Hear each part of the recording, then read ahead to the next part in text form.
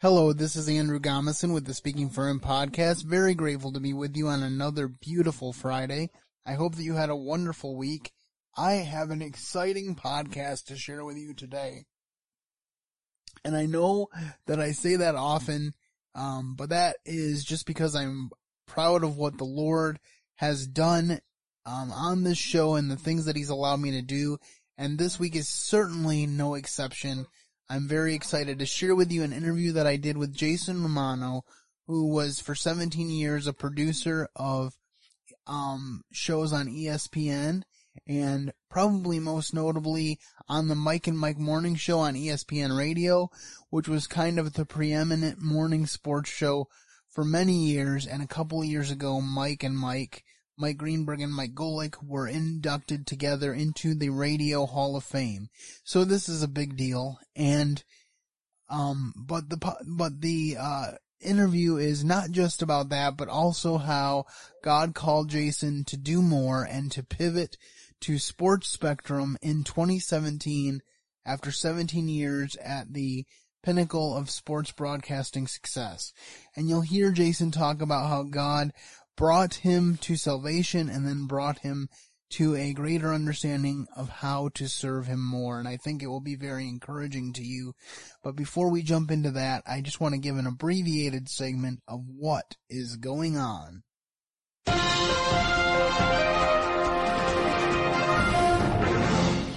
Again, I want to keep this segment brief because we do have a great main segment for you today. But first of all, I want to tell you that my loaner chair is getting more bearable. I've had it for almost 2 weeks now, and I'm very grateful that I've been able to return to work with its use, and the part is on the way.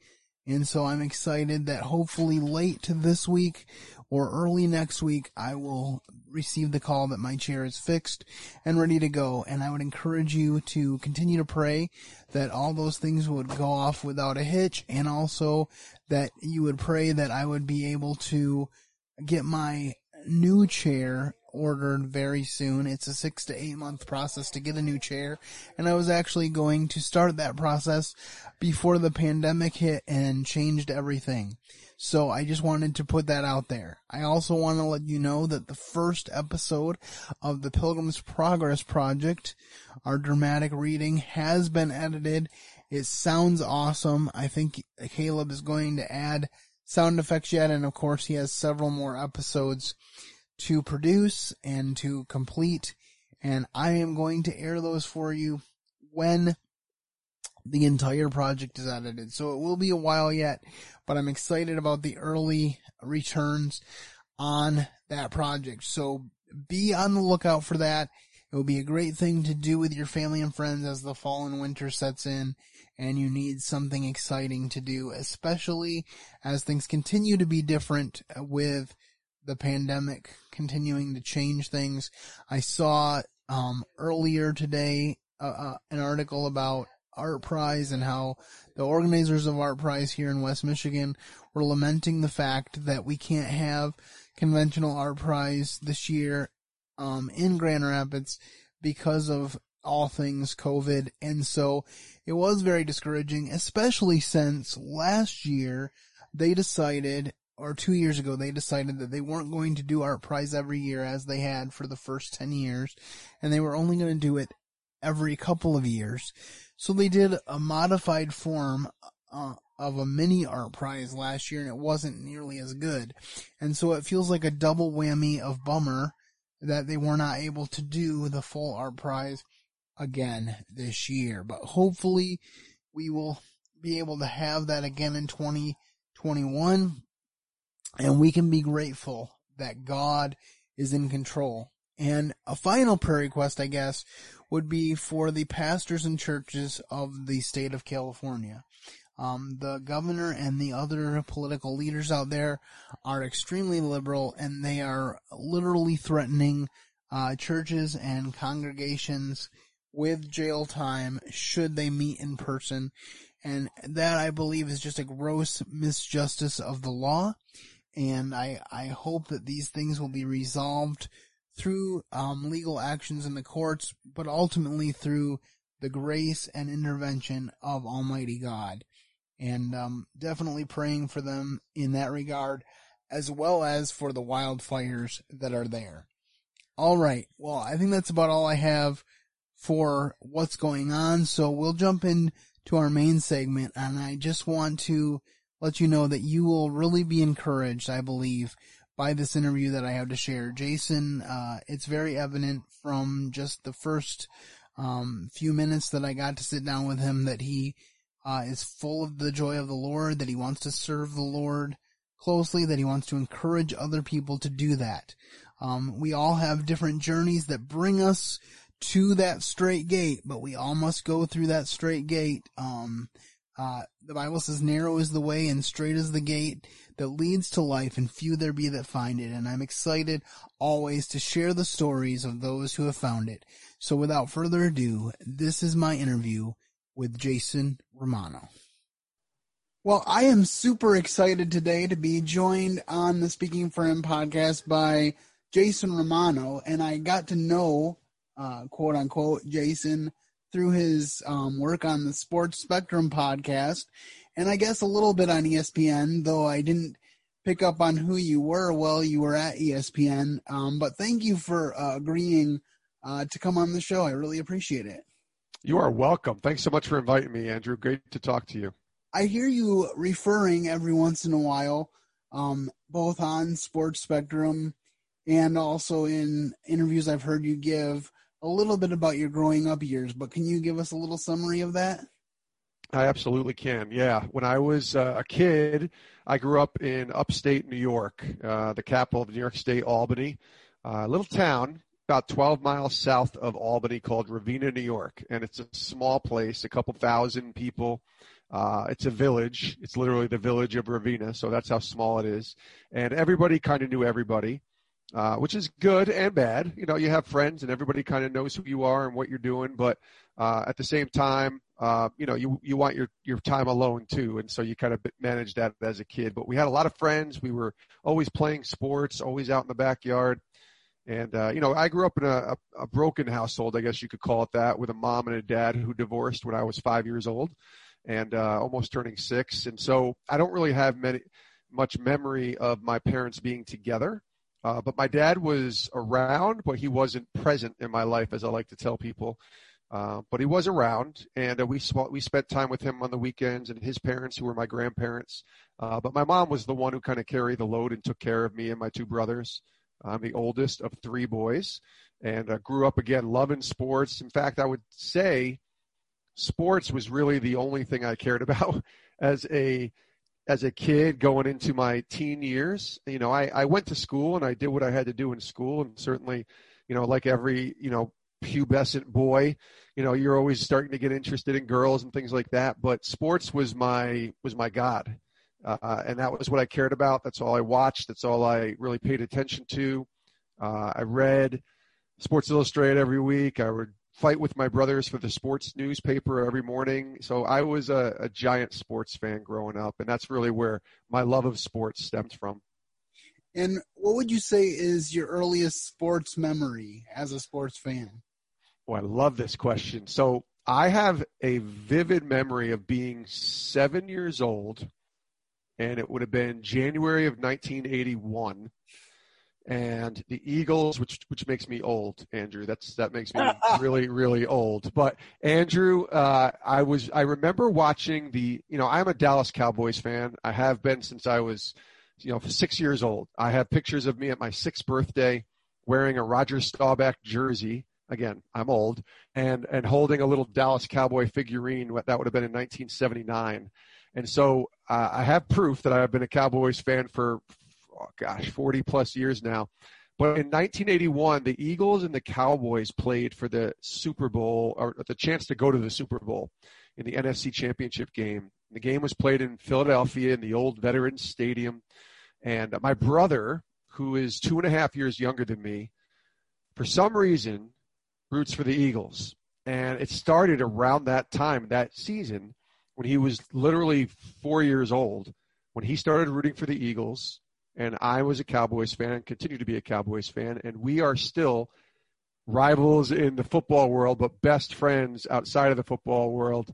And he's an Eagles fan. I'm a Cowboys fan to this day. But that game, I remember watching that game at my grandparents' house, and Dallas lost, I think, 20-7. And it was cold, and the vet was just on, rocking on fire. It was the first time the Eagles ever got a Super Bowl berth. And, they played a great game. But I remember crying real tears at 7 years old. And then the following year, which would have been the Cowboys losing to the 49ers in the NFC Championship game, we see a pattern here. I remember watching that game, and that was the Joe Montana to Dwight Clark touchdown, the famous touchdown. And I remember crying my eyes out at 8 years old watching that. So I would say those two games are my earliest sports memories, specifically because I remember being so upset that my team had lost at, 7, 8 years old. So. Well, I know what loss is all about as a Lions fan, so I understand. I watched every single game of the 0-16 season, so anybody... Oh, you're a real fan, Andrew. I didn't necessarily watch every single second of every game because sometimes I would turn it off before the game was over, but I did watch every single game and hoped that they could get at least one. And now, unless they expand I guess when they expand the length of the season, somebody will be able to beat them as in terms of being the worst. But until we can only hope so, right? We're stuck tied. So just as a slight aside question, you grew up in New York, a place where there's 3 NFL teams represented. How in the world did you end up a Dallas Cowboys fan? I honestly don't know the exact reason other than when I talked to my dad about this, because, I told you my brother's an Eagles fan. Well, my dad, who, we had a very confusing relationship for many years, but we bonded over sports. And so he's a Giants fan, Andrew. So think about this. He's a Giants fan. I chose the Cowboys, and my brother is an Eagles fan. My actual other brother, ironically, is a Lions fan. So we're kind of all over the place. We're not that family that all cheers for the same team. Some days I wish we were. But my dad tells me when I was 4 or 5 years old, I was watching a Giants game against the Cowboys with him. And back then, the New York teams, the Giants were on every week, obviously. But Dallas was usually the doubleheader 4 o'clock game. And so this is, again, before Sunday Ticket. So I'm watching the game, and I say, Dad, who is that team with the star in the helmet? I like them. And my dad apparently tells a story. He's like, no, we don't root for that team. That's the Cowboys. And I said, no, I actually like that team, Cowboys with a star. Oh, I'm going to root for them. So 5-year-old me picks the team with the star in the helmet. But then as I get a little bit older and I start watching sports and understanding it at 7, 8 years old, that's my team. And I picked it. I have stuck with it. And to this day, I'm 47 this week. I'll be 47 years old. I'm still a Cowboys fan. Well, that's very interesting. I'm a Lions fan because my dad grew up rooting for the Lions, and then of course he passed it on to me, and he often laments the fact that the last time the Lions won a championship was the year before he was born in 1957. So, it's been a while. Have jokes that maybe it's his fault, but that's right. Anyway, so how did you get into broadcasting? You spent time at ESPN, and now you're broadcasting for Sports Spectrum. So how did that journey begin for you? Yeah, so as a kid, like I said, I love sports, and I played it as well, but I wasn't good enough to make it obviously a professional or even on a high level of college. And so as I got through towards the end of high school, and you start to think about college and where you want to go and what do you want to do, I pretty much made a decision at 16 or 17 years old that, okay, I can't play sports professionally in all likelihood, so why not go for sports broadcasting?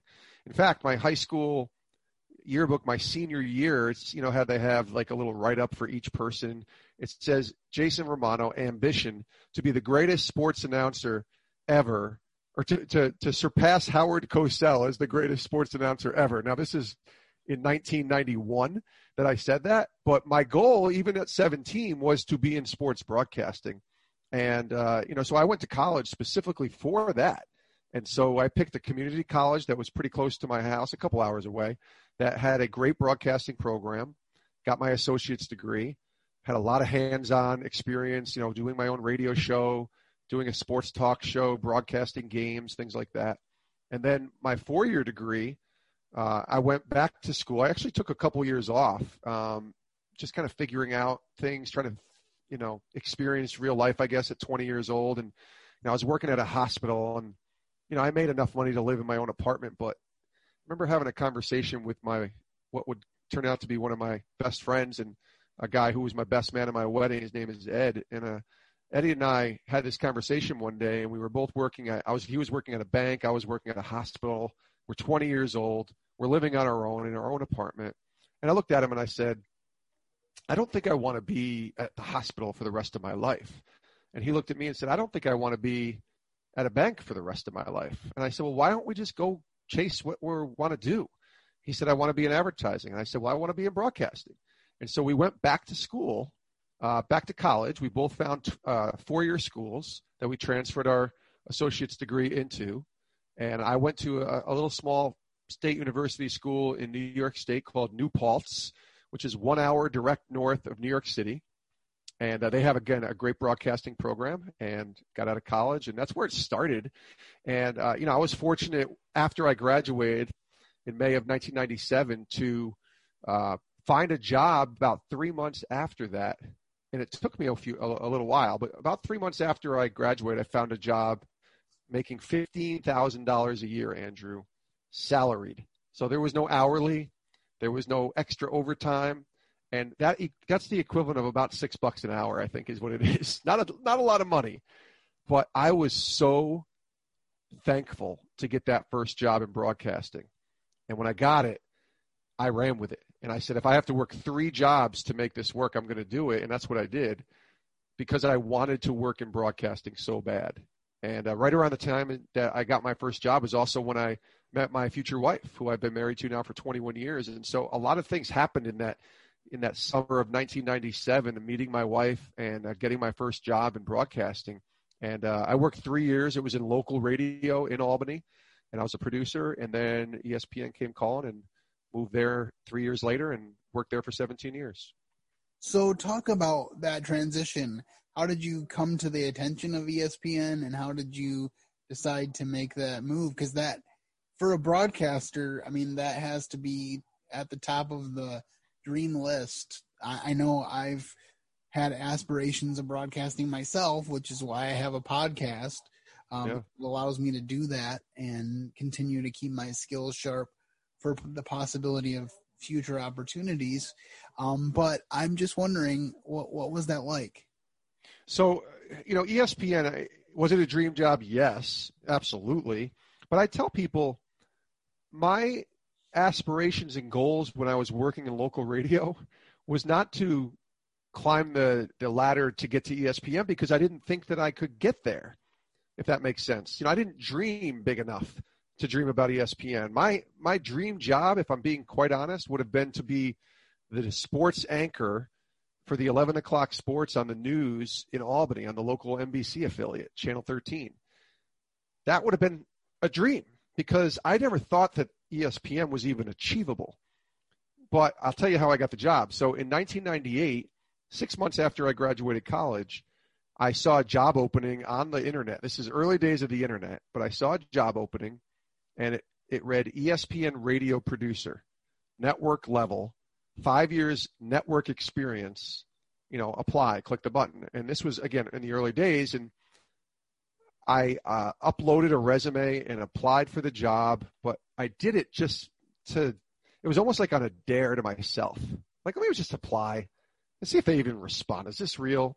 And if they don't, big deal. I tried. Well, about a week or two later, I get a call, and it's from this person at ESPN, and he says, hey, we'd like to have you come out to Bristol, Connecticut for an interview. And I was shocked, like absolutely shocked. And I remember my wife and I, at the time, she was my girlfriend, I remember telling her, I'm going out to Bristol, Connecticut for an interview at ESPN.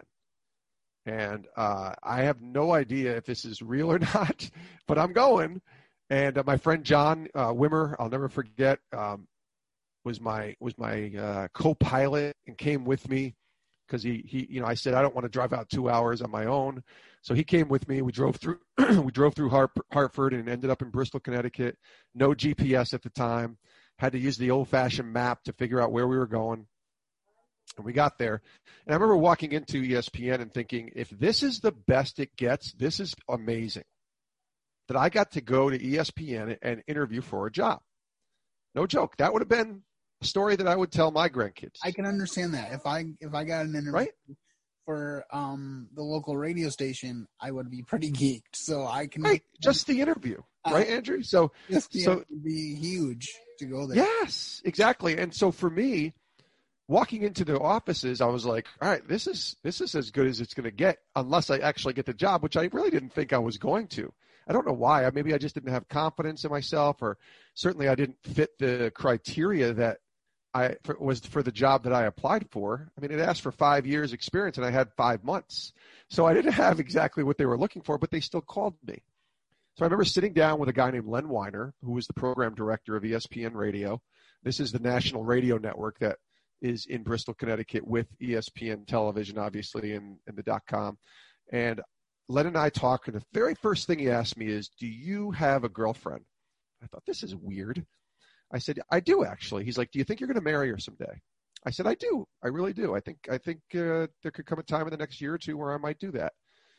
He goes, well, then you're not ready to come to ESPN yet. And I said, why? He's like, well, you don't have the experience, but you also have someone that's, that you care about. And, you need to make sure you get all those ducks in a row before you start making a move to a different city. I won't want to hire you and then have you end up missing the opportunity to marry the person that you might marry. And I thought that's an odd thing to hear in an interview. But honestly, at that time, Andrew, I hadn't interviewed a lot of places. So maybe that's the norm. But I was so glad that he was straight up honest with me and said, you're not ready yet, but thank you for coming. And he gave me a tour, and it was like a great, couple hours experience of going to Bristol. Didn't get the job, obviously. I still have the letter that ESPN sent me. We are sorry. We regret to inform you, we thank you for your interest, but, we've decided to pursue and hire somebody else or whatever. So didn't think anything of it. Never thought I was going to get the job in the first place. Enjoyed the job I was doing at the time. 2 years later, almost to the day, in April or March of 2000, same job opens up. Same job is available, same website, everything. And now I've got a couple years experience, Andrew. So I'm like, almost again, like a dare to myself. I'm like, let me apply and let me submit my resume again. And let's just see if they're still interested. Lo and behold, I get a phone call from a guy named Keith Goralski, who's the one who ended up hiring me. And he said, Jason, we got your resume. We know you were here a couple years ago. Would love to have you come back and interview for this job. And the job was producer 1, ESPN Radio. And this time I'm married. We have a little place that we had just moved into, my wife and I, and we were more equipped, I guess, to say if this is real and this happens, we can make the move. Now, I know I'm answering your question with a very long-winded story, so I'll make it short and sweet. I went through 2 rounds of interviewed with a few of the same people. 2 people, myself and one other person, were the final 2 candidates. They created a second job and hired us both and offered me a position, and I took it. I'll tell you what it was. It was for $38,000, so it wasn't this astronomical salary, but I would have gone for $3,800, to be honest with you, Andrew. It didn't matter. It was ESPN. They wanted to hire me and have me be an employee of this place. And I was saying yes, no doubt. And thankfully I had a wife who was supportive and said, yeah, let's go. This is your dream. And we've been in Connecticut now for 20 years. So. Wow. And of course, you deal with all the snow and winter weather that comes to Connecticut and other not so warm climates. We do. I always joke that, but it's only like half a joke. Because if I ever get to the place where I can snowbird, I'm definitely heading to Arizona in the winter. So, let me tell you, I will go with you because I don't want to be in the cold either. I think Mike Golick has the right idea. So he absolutely does, and I need to follow him, and I need to follow you, and let's go warm because I am over the cold weather, Andrew. I'm done with it. All right. So, now I'd like to talk about, your testimony and how you came to know the Lord. I think you said, in a previous interview that I heard that you didn't come to know the Lord until you were 27. Is that correct? That is correct. Yeah. So can you take us kind of through that journey and what brought you to that point? Absolutely. Thank you for asking that question. Like I said, when I was a kid, sports was my God. I grew up, in an Italian family, and Catholic church was our thing. But it wasn't, for lack of a better word, it wasn't a religious thing for us. It was just kind of something that we did on Sundays occasionally. My mom had us make our first communion. I was baptized as a baby, made my first communion when I was 7 years old, which is what Catholic kids do. At 14 or 15, I made my confirmation in the Catholic Church, but I really had zero interest in church. I was never really discipled or taught about who Christ was, who God was, why we should believe, what salvation meant. I was never showed that. I will say my grandfather, the late George Romano, who passed on, 13 years now, he's been gone. He's the one that took me to my, church classes as a kid and took me to church on Sundays and promised, hey, if you go to church with me, I'll take you bowling or I'll take you and play video games. And so I had church a little bit, but I wouldn't have been able to tell you anything about who Jesus was. He was the guy that was born in a manger and that I got Christmas presents on the 25th and we celebrated his birthday. Like that's really all I knew. So as I got older, and like I said, I pursued broadcasting, and I was so focused on that world as a broadcaster, focused on worldly things, chasing after dreams, achievement, success, finding the woman I would marry someday, having kids, not bad things in and of themselves, but nothing that was really truly meaningful or deep as far as a spiritual connection. But my brother, Chris, the one I mentioned earlier, the Eagles fan, he was the first in our family in 1998 to begin a relationship with Christ. And I mean, his testimony is more powerful than mine because they're all incredibly powerful, right? Because when somebody comes to the Lord, it's a great moment. But for him, he was in a really bad place from a worldly perspective. He was doing things he shouldn't have been doing. He was probably at the lowest point for him. And so when he began a relationship with God and said yes to the Lord, it was a 180. You saw a completely different person. And at first, that different person was strange and weird and just bizarre. We were happy that he wasn't doing what he was doing, but we were really freaked out by this new Christian world that he was living in. I would even go as far as to saying that we thought he was sort of in a cult, to be honest with you, because we just didn't know what that meant to. I had never heard that word relationship with Christ. That was not what I didn't know what that even meant. I didn't know you could do that.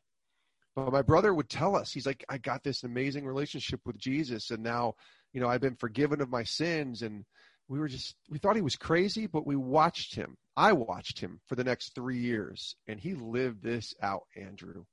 What a testimony he did. And I watched how he loved his wife, Tara, who he's still married to today. I watched how he loved his son, Samuel, who's now 20 years old and getting married himself next year. I watched how he treated other people. I watched how he cared for his family. I watched how he cared for God. He was obsessed. Like he was, they talk about like on fire for the Lord. He was blazing for Jesus. He really was. But I watched how he lived his life. And that was what became attractive for the lifestyle my brother had chosen to live, this new lifestyle. The relationship with Jesus, the salvation, all that was still very foreign to me. But Mother's Day 2001, my brother invited me to his church, and he invited my mom, obviously, and my other brother, and we all went to church on Mother's Day of 2001. And my brother's church, Andrew, he got saved and began his relationship with the Lord in a charismatic Pentecostal church. Again, I grew up in a Catholic church, and this is not a knock on any of those two churches, but they are completely different experiences on the scale of church-going experiences. One is a very somber, kind of quiet, very, you don't, it's almost like a library. You don't say a whole lot in the Catholic Church. The Pentecostal church is dancing and clapping and worship bands and singing and jumping up and down. It's a party. It's a concert. And it was weird. And then Mother's Day 2001 comes along, and this is probably the second or third time I had been to my brother's church. And this time something was different. I didn't hate it. That's my answer. My brother asked me how I thought of the church service that day after we walked out of there. And I said, well, I didn't hate it. And that was enough for him to recognize and to be very open in that moment to say, come here, I want to go talk to you for a second. And he brought me to the back of his bedroom in his house in Hudson, New York, which is close to Ravenna, close to Albany. And we sat down on his bed, and he said to me, Jason, it wasn't that bad, huh? I said, yeah, Chris, it was fine. It wasn't terrible. I didn't hate it. I said, I can do without the music a little bit because I wasn't used to that whole worship music thing. I said, but I really enjoyed the message. And he said, well, let me tell you about Jesus. Would you mind if I share with you the gospel and what this thing that I believe in is? I said, sure. And for the next 20 minutes, he proceeded to share who Christ was, what the cross meant, what salvation meant, what being a sinner meant, what repenting and asking for forgiveness meant. And he's like, he just point blank asked me, do you want that for your life? And I said, yeah, I think I do. And we prayed a prayer together, and I walked out of there, and that was the beginning of the journey. Now, I tell people, Andrew, two things. Number one, I obviously had zero knowledge of the Bible. So I didn't have to go and learn and spend time devouring this book and reading everything in it before saying yes to Christ. All I had to do was have a little bit of an open heart. And that's why it's where it started. So I tell people all the time when I share my testimony, you don't need to be a Bible scholar. In fact, you don't even need to be a Bible novice. You could never have picked up a Bible in your life. But just say yes. Start with yes. And then let it become a journey. And chase after God. Learn about him. Well, and if you study the Bible, you find out what Jesus had to say to a bunch of Bible scholars in the New Testament, and his sparring with the Pharisees and the Sadducees. So absolutely, it's the Proverbs says knowledge puffeth up, but wisdom coupled with knowledge makes all the difference. So that's awesome. That's a great word. And I will say one more thing about that day. When I said yes to God that day, I didn't know what I was saying yes to necessarily. I just knew that it was time to say yes. And it took me about a full year before I understood what I had truly said yes to. It took me a lot. I was really hungry, right? So I was watching, televangelists on TV. I was trying to find a church. It took me a year to find a church. I was asking my brother tons of questions, and he didn't have the answers to everything either. I was kind of navigating this world with my wife, who was not a Christian, and kind of like wondering what I was, doing, I guess, in essence, with this new relationship and faith. But it was a journey, and it's still a journey. 19 years later, it's something that I didn't have figured out, but I don't think anybody has to have figured out. They just have to have an open heart and a willingness to say yes to God. And that's what it was for me. Well, that's awesome. So did your wife follow that a few years later then, or a little while later? Yeah, about 3 or 4 years later, my daughter was born in June of 2004. So she's 16 now. And at that time, my faith had begun to become, I guess, a deeper rooted faith. I still didn't know exactly what I was doing, and I really had never studied the Bible, but I started to know who Jesus was, and I was attending church. Sarah was born, my daughter, and she's our miracle child. We tried for 4 years, and finally my wife got pregnant, and I really believe her getting pregnant with Sarah started to soften her heart a little bit to the fact that there had to be a God, because we tried so hard and there was nothing we could do. We went to doctors, we did everything, and still weren't able to get pregnant. And so when Sarah was born, I think that softened her heart a little bit. And I was really intentional about not being forceful of my faith to her. I was like, I'm not going to force you to go to church. I'm not going to force you into this world of Jesus or religion or anything like that. I'm just going to kind of live this out myself. but I'm also going to be very open about the fact that our little girl that we had just, she had just given birth to was a true miracle from God.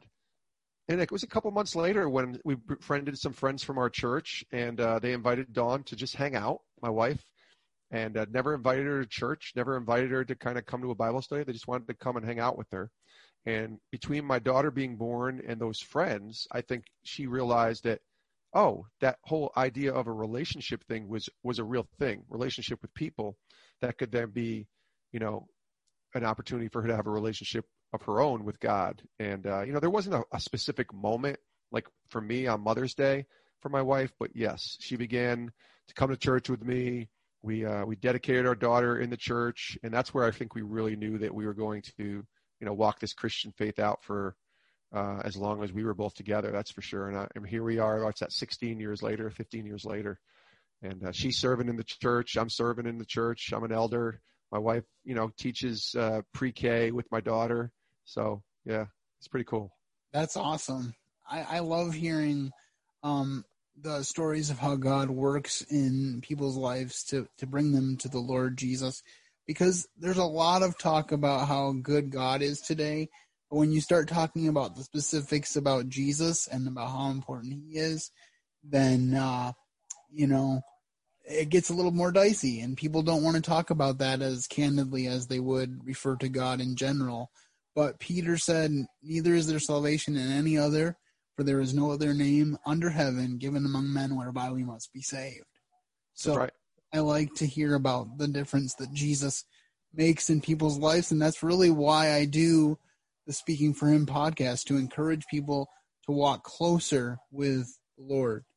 All right, so now you're at ESPN. You're kind of at the pinnacle of success in your chosen field because of where you're at. But you decide to pivot to Sports Spectrum. And I have to say, it's kind of been an interesting journey with me with Sports Spectrum, because I used to listen to it when it was a radio show. Yeah. And then it went away for a while. And then all of a sudden, I don't even remember exactly how I realized it was back. But it came back as a podcast, and then I've listened to a lot of episodes over the last year and a half or so. You do a lot of episodes, so it's hard to keep up with all of them. But it's almost like a radio show, in all honesty, like a daily radio show. How do you decide to go from ESPN and pivot over to this opportunity with Sports Spectrum? Yeah, Andrew, thank you. And I remember, by the way, the radio show, Chuck Swirsky was the host, and it was something I didn't listen a lot to, but I knew about. So it's kind of ironic now that, we're here in 2020 with the podcast. This was not an easy decision by any means. In fact, it was not something I was pursuing or looking for, to be quite honest with you. I was 15 years into my job at ESPN, and, I was working at ESPN. Like, I used to tell people, we got to play in the toy department every single day. Got to go in the sandbox and play with the toys at ESPN every single day.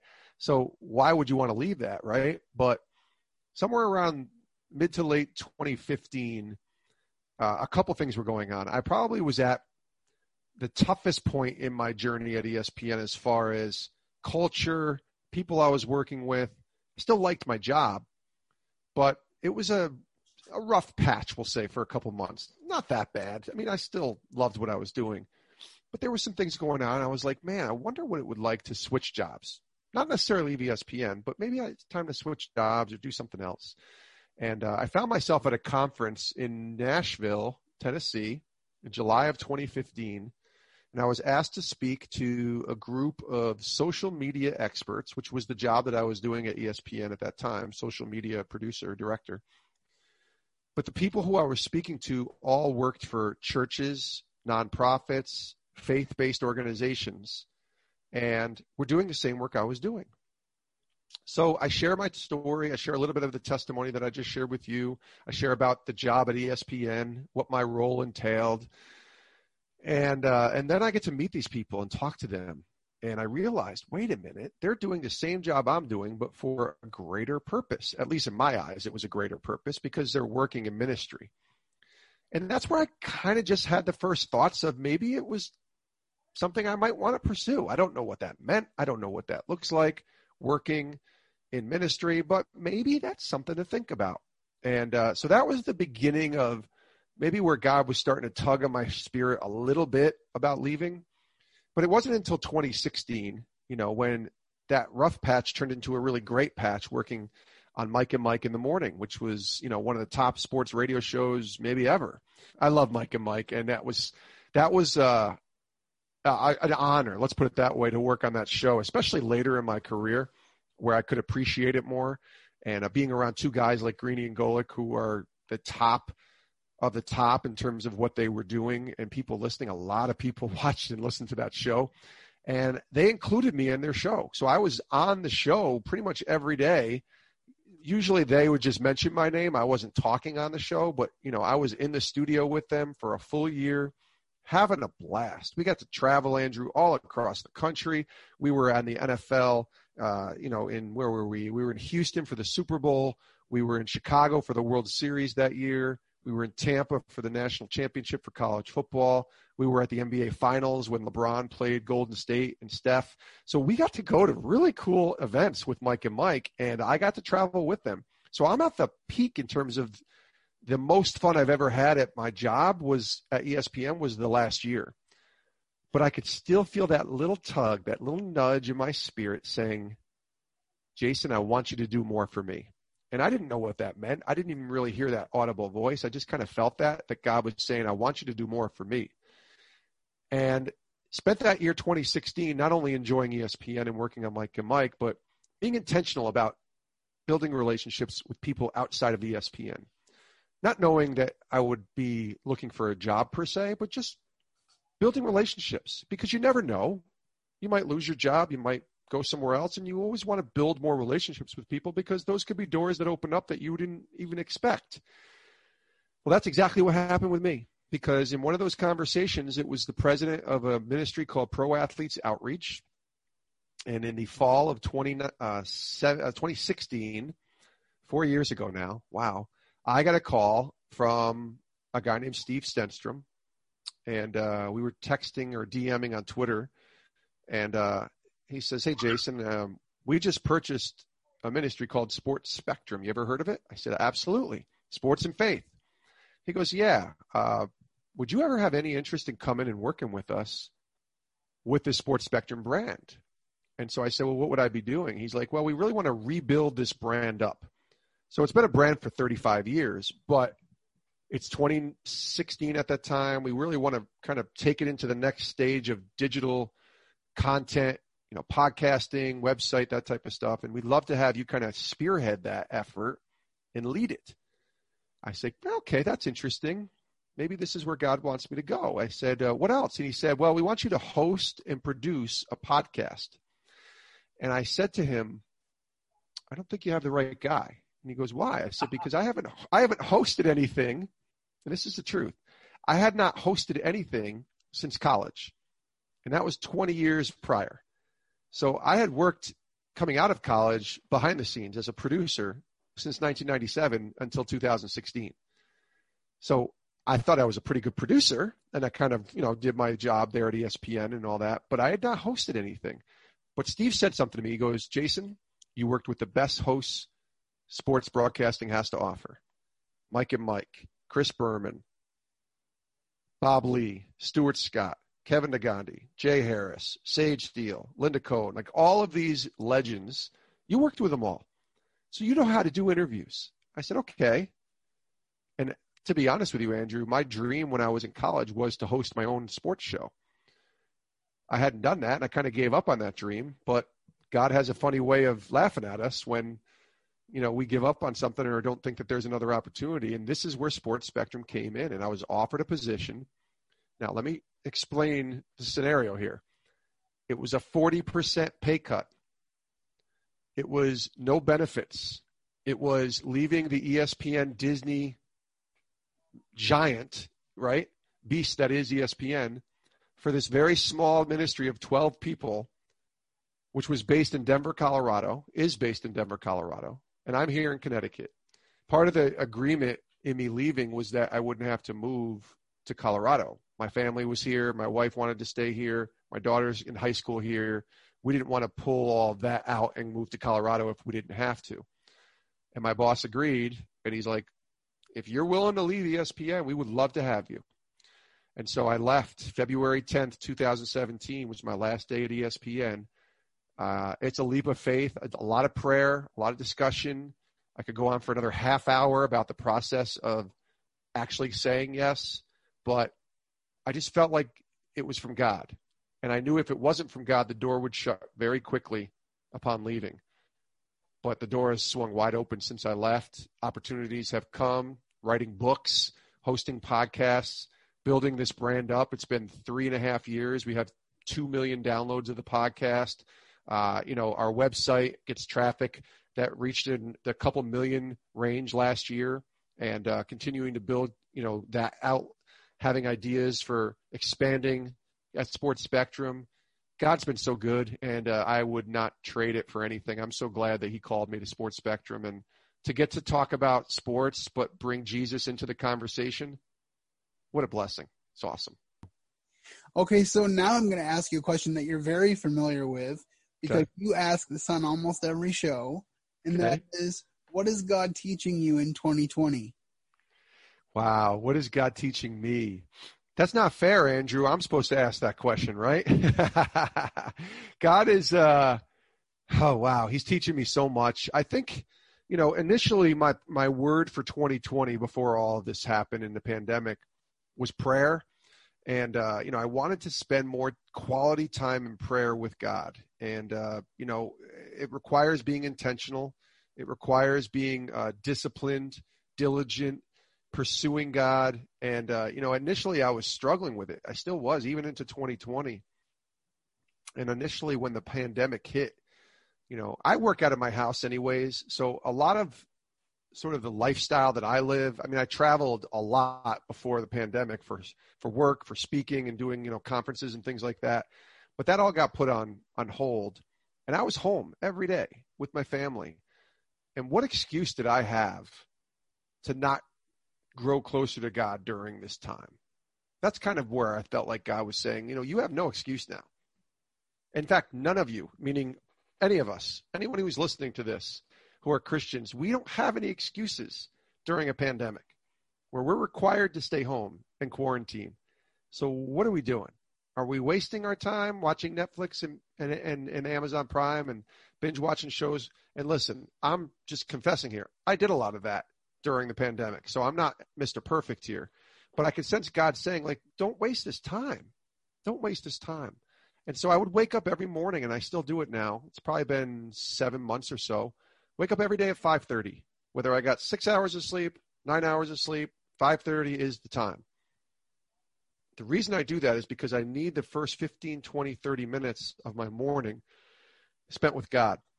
And a lot of times I'll be walking around, pacing in my house, quietly while my wife and daughter are sleeping, and just praying and maybe reading or listening to a devotional, but spending time with God first thing in the morning. That has been the eye-opener for me, I think, during this pandemic. And something I want to carry over even when the pandemic's over is to continue to make God a priority in the very early part of my day. So I feel like that sets the tone for the day when you do that. And then it's obviously a consistent dialogue throughout the day with God, and just even small, pauses of saying thank you. But to start the day right, I feel like when I don't start that morning right, Andrew, with him, the rest of the day is just a mess. And so that's been a really important part of my journey, especially Monday through Friday. Weekends, kind of different, church, sleeping in a little bit on Saturday. But Monday through Friday, 5:30, I'm up, and that's my time with God. And so I don't know if I answered your question exactly, but I feel like God is teaching me to be, pursuing him early, make him the first fruits of my life, right? The first part of my day has to start with him, or I'm out of sorts. And now it's been 7 months and we're still doing it, and it's not perfect. I've certainly messed up or forgotten or just kind of got distracted by my phone or whatever. But for the most part, I've seen my pursuit of God grow over the past few months because I made it intentional time early in the morning to pursue him. I definitely agree with you. As a matter of fact, for me, the verse that's been going through my mind through this pandemic is be still and know that I am God. Yes. I'm in a wheelchair. I've been in a wheelchair my whole life. Mm. But being still has never been something that I wanted to do. I always want to be out and about. Yeah. I always want to be connecting with people. Really be still and know that I am God is such a key verse. And how often do we read that verse, but then we don't live it out? Yeah, or even think about, we say it, right? Be still and know that I am God, but then we just get up and move and we're running and I think our phones, technology can be a blessing and a curse because our phones are a blessing. Like you and I can connect and email and text and get on Zooms and things like that, but it can also be very distracting. And, I always say, I think the enemy in our walks with God, the enemy looks for the subtle nudges of distraction. It's not a straight, for lack of a better word, pitchfork coming at us with fiery flames to just, to get us from God. It's the little subtle distractions that he kind of tries to implement to keep us from God. And he rejoices when we don't choose God first, or when we make sports or our phones or our family or anything else an idol over God. And that's the battle, I think, that we all have as Christians every day, is to wake up and remember who's in charge. It's not us. That's the whole point of my book that I wrote on leadership, was to wake up every day and play for God first, not to play for ourselves first, because that's where we get in trouble. All right. Well, since you brought up your book, tell me a little bit about the two books that you've written, just briefly. Sure. Real quick, I wrote a first book in 2018 called Live to Forgive.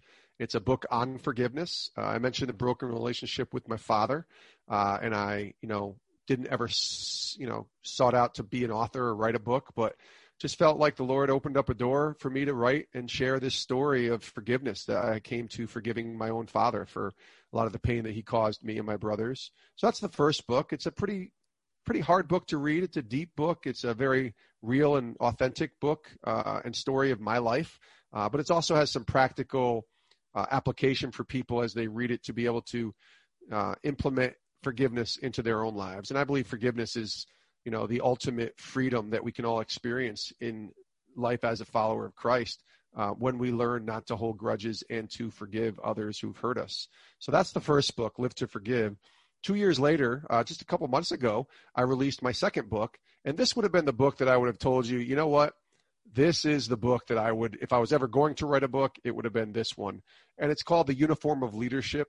It's stories and lessons, leadership lessons, from my time at ESPN. So a lot of stories in there, a lot of people that you would watch. If you know ESPN, you would recognize a lot of famous people, athletes, celebrities, and different people that I had an opportunity to interact with and spend time with. And I just shared some of the stories from my time at ESPN. But even more, I didn't want it to just entertain you, Andrew. I want it to be a book that you can apply to your life. So it's the leadership lessons that I learned, but that you can say, yeah, I want to implement those leadership lessons into my life so I can be a better leader in my sphere of influence. And so that's what we did. We wrote The Uniform of Leadership, and it's been out a couple months now, and hopefully it encourages those who read it. I have not read those yet, but they sound like books that I should add to my book list. Well, when I am done with this interview, I'm saying this on air, but you're going to give me your address, and I'm going to send you a couple copies. How's that sound? That sounds awesome. I love it. All right. So I have this question here. What is one random fun fact about you that might be surprising? We've talked about a lot of things, but maybe something not really related to the things we've talked about so far. Well, I don't know if it's a fun fact, because it certainly hasn't been fun for me, but it's a random fact that I don't share a lot or tell a lot of people about.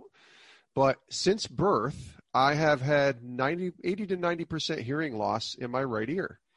So I have not been able to hear in this ear pretty much since I've been born, and have still to this day navigated through life with basically being able to hear out of just one ear. And it's interesting because people will say, well, how did you go into broadcasting? Don't you need to be able to be a good listener? Absolutely. I said, you do. And I listen really well. with one ear, but that's how I roll. And so I don't share that with a lot of people, but I've had a hearing loss since birth, and I'm just pray that my other ear doesn't go out anytime soon so I can continue to do what God has called me to do. So my final question is, do you have a life verse or a favorite Bible verse? I do. Listen, the easy answer is every verse, right? Because the Bible is such chock full of wisdom, and it's God's word. But for me, the very first verse that I ever sort of adopted as a life verse, and I continue to have it today. I have other verses that have meant a lot to me. But Proverbs 3, 5, and 6 is the one that I really start to understand. This is what God is doing in my life, especially when I left ESPN. And it reads in Proverbs 3, verse 5 and 6, trust in the Lord with all of your heart. Not some of your heart, but all of your heart. Lean not on your own understanding. And the problem is we lean on our own understanding quite a bit, and that's where we get in trouble. Trust in the Lord with all of your heart. Lean not on your own understanding. In all of your ways, acknowledge him, and he will make your path straight. And that has been my life to a T. When I acknowledge him in all that I have, he makes that path straight. Now, that path for me might not look so straight. It's kind of curly and windy, a little up and down, a little rocky, maybe some snow in there. I don't like it all the time. But when you look at it through the lens of Christ, it is a straight path because he's got you. He's there with you. And that has been a verse that I've seen God just live out through my life in more ways than I can imagine. And there you have my interview with Jason Romano, host of Sports Spectrum. Very thankful, Jason, that you sat down and talked to me about your journey in broadcasting and your journey of faith.